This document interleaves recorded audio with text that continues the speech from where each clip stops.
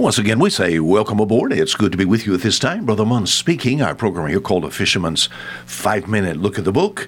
It's a blessing to be with you. We say numerous times here from the banks of the old Bon Secour River, the southernmost part of the state of Alabama, the offices and ministry building of Fishers of Men Ministries International. It's our joy to be with you. One of the things I love to do, you've heard me say over and over again, love to do radio programming. As far as thinking about our 5-minute look at the book, where have we been in the book this week? We've talked about a word. In fact, I love word studies. It sort of ties all of our little 5-minute programs together. We have 5-minute programs that's usually heard Monday through Friday on the station that you're listening to. To tie all our programs together, sometimes we just use a word study. The word this week was the word new, N-E-W. And we've sort of worked that word over, hadn't we? As far as the Bible is concerned, it is a Bible word. It's used over 150 times in the Bible, 131 verses.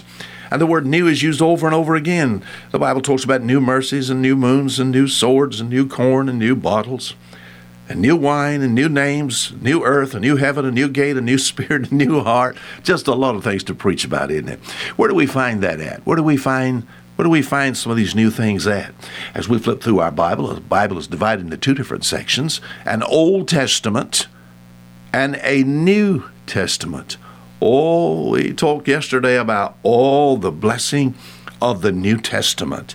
See, the Old Testament only pictures Christ. The New Testament reveals Him. Oh, He appears historically in the Gospels and doctrinally there in the epistles and prophetically there in the book of Revelation. See, I can live in light of the New Testament victoriously. All the law was to bring us to Christ. The benefit of the Old Testament, bring us to Christ that we might be justified by faith. And as far as this New Testament is concerned, I am supposed to be an able minister of the New Testament. So what we find here in the New Testament, we carry worldwide. Yes, I read the Bible from Genesis all the way to Revelation. As far as the Old Testament, examples, a lot of things was written there for my admonition, that I might learn. But in the New Testament, I find my Savior. Today, a little word here, we think about new. The Apostle Paul is in Athens. And here he's before these philosophers, and these philosophers say something to him like this in verse 18, because he preached unto them Jesus and the resurrection.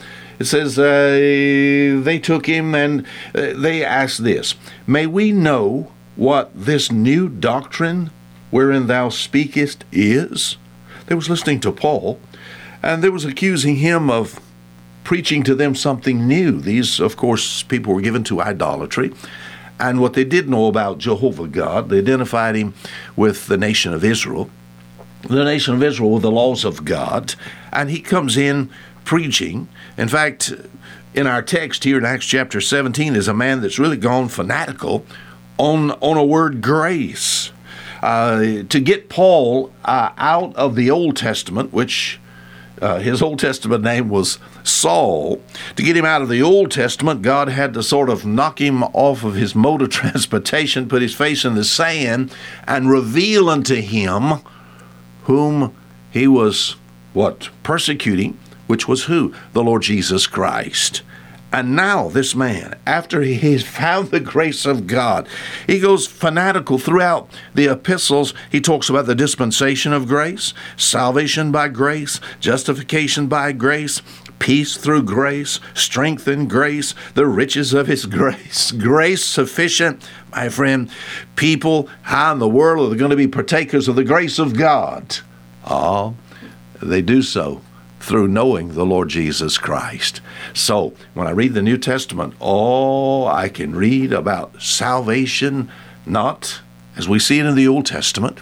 And of course, only there in principle. We think about the blood sacrifices there that, yes, pictured the coming sacrifice of Christ. Yes, I certainly understand that. But in the New Testament, I highly advise you read it over and over again, because in the New Testament, it'll help you with the matter of doctrine. As far as beliefs, where do we get our beliefs, my friend? Where does our beliefs come from? As we read this book, especially, we're thinking about the New Testament. Now until tomorrow, the same time, this is Fisher Munn saying goodbye.